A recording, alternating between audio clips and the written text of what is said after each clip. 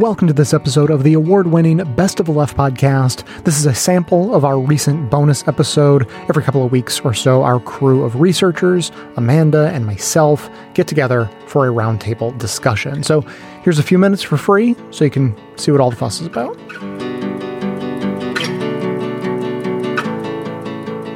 I've been reading this book, Words Matter, that I want to keep referencing probably pretty frequently. And the lesson for today is about the difference between race or races and the idea of racialized groups as a much better phrase to describe the concept of race.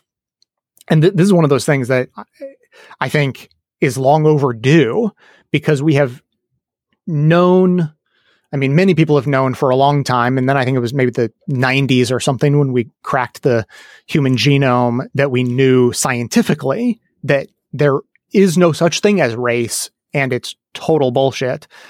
But for decades since knowing that, we have still continued to talk about races as though they're true or as though they're real, because in one sense they are real because we decide that they're real, like money. But to talk about race as a real thing without describing it in a way that makes that distinction is, I think, counterproductive. And so I found that a really interesting distinction to say that there is no such thing as race, but there absolutely is such a thing as a racialized group.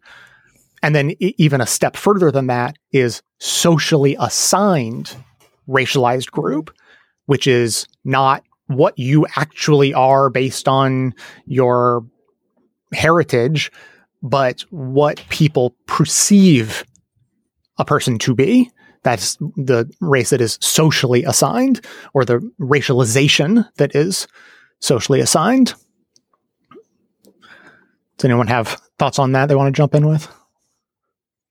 We're going to touch on this in a little while, but that is such an interesting way to frame it. I mean, it's the right way to frame it because we're going to talk about this experience of a lady who was Jewish in the UK and who's from America.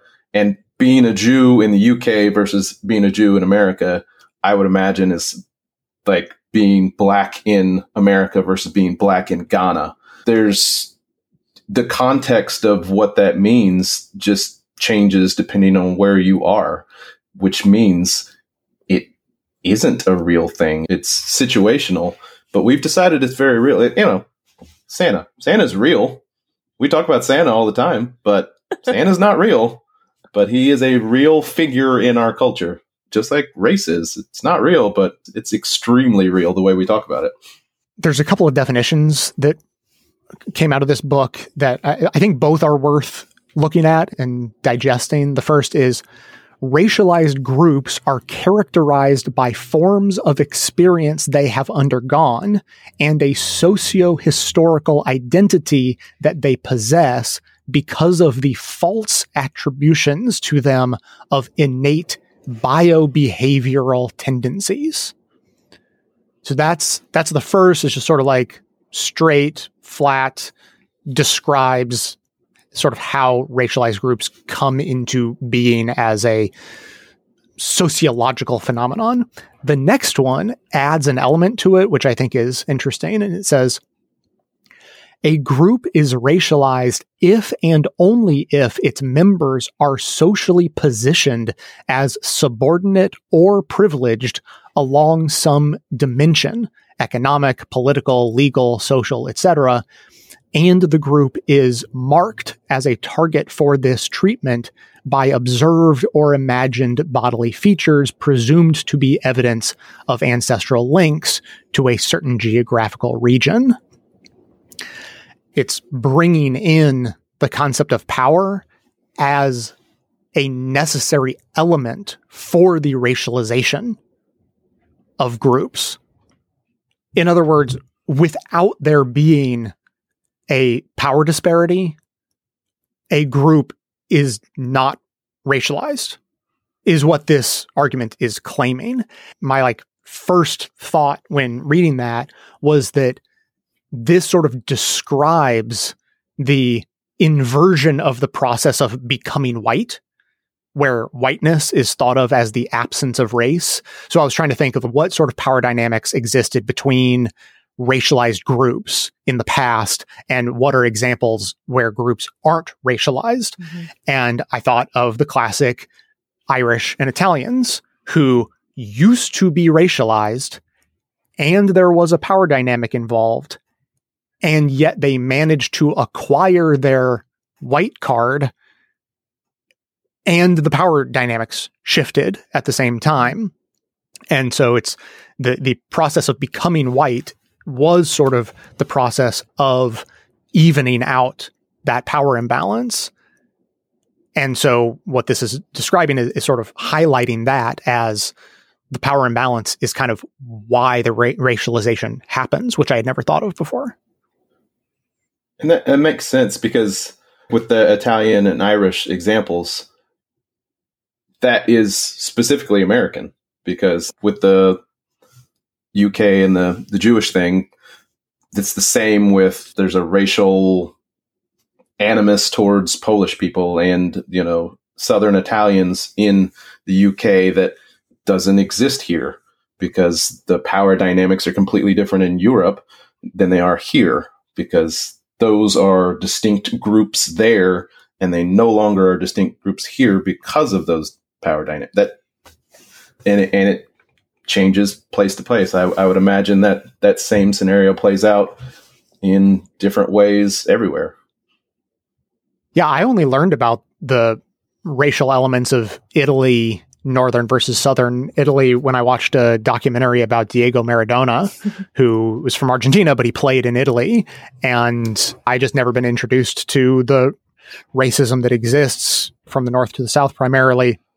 And that would never come up in the US. We would never think of, oh, so you're Italian, but wait, are you Northern Italian or Southern before I decide what race you are? It wouldn't even cross an American's mind to think that. Is it colorism that plays into that dynamic? Because I'm thinking like in Greece, they have the same dichotomy where there's a lot of colorism that exists between different areas of Greece that I wouldn't have known about had it not been for our tour guide. And part of it is there is a class thing going on, obviously, like more agricultural areas, more quote unquote provincial areas are seen differently than, the big cities in the north. And so there's elements of that as well, but certainly falls along color lines, right?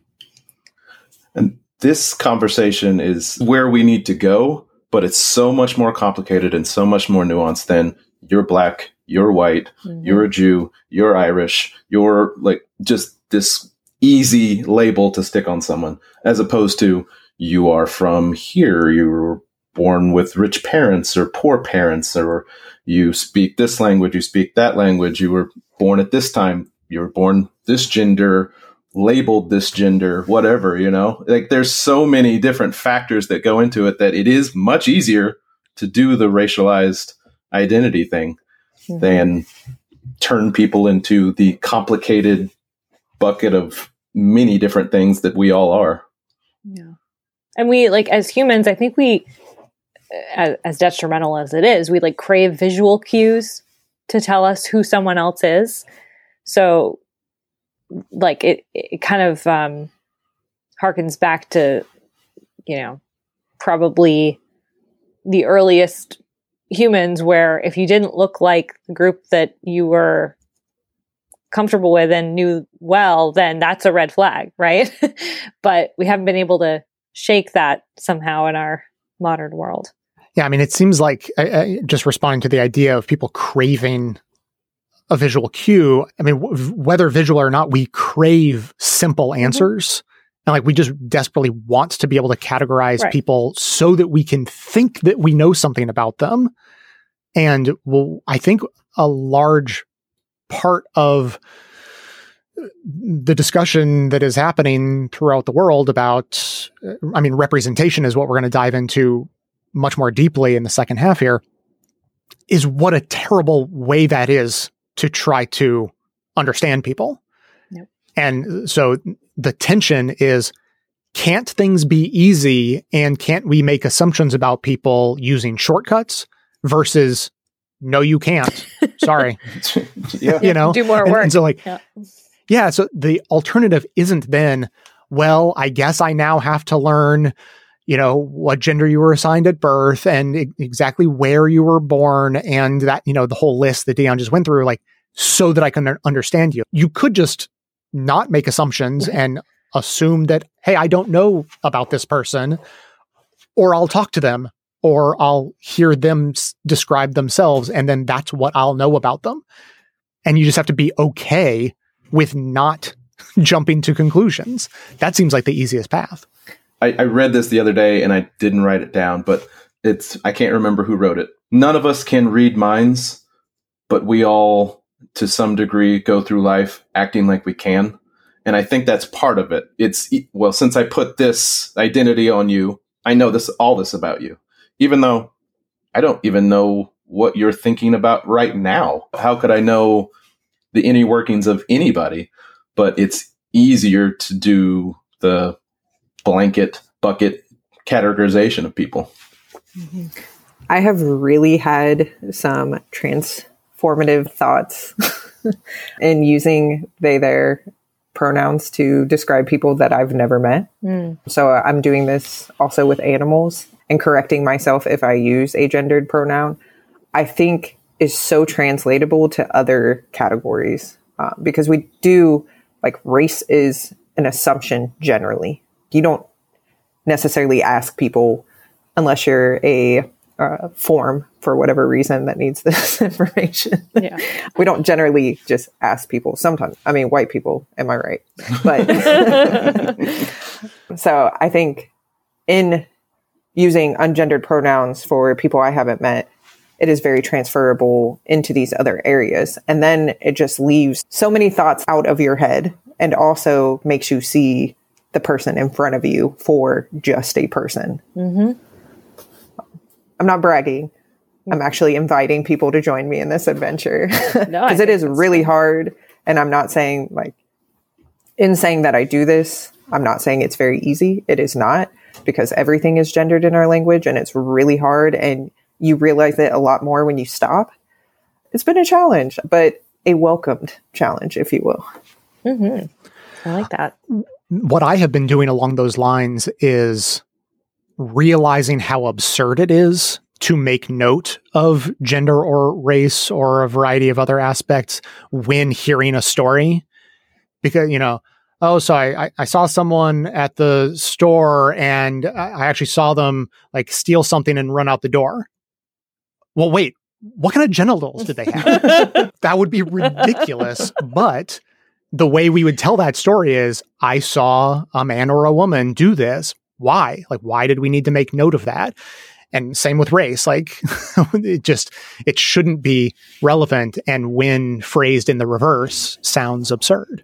My best Thanksgiving story actually came in one of those moments where my mom is trying to tell a story and used race for no reason. And my stepdad, who is not someone that you would ever think would make this comment, just was like, I don't think race was relevant to that. I mean, it was so just, like, subtle, easygoing. But as soon as he said it, I was like, one, thank you. But two, absolutely correct. It is not relevant, had nothing to do with the story. And we all need to humble ourselves when we get put into a situation where we're being called out, and just sit with it for a moment, because you know why you do it. It's a societal thing. It's not an individual. So don't get upset at yourself and think that you failed, or whatever negative thoughts end up intruding into you. That is it for today's free sample. Paying members are who make this entire show possible. And so these bonus episodes and the bonus clips that go in our regular episodes are all just to say thanks to them for their support. And we've been in a drought of advertisements on the show for a while now, which means we are all the more grateful for every single member who signs up. If you would like to be our newest member, you can sign up at bestoftheleft.com/support, or from right inside the Apple Podcasts app.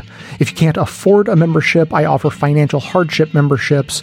Just drop me an email and we'll get you all set up. As always, thanks for listening, and thanks for your support.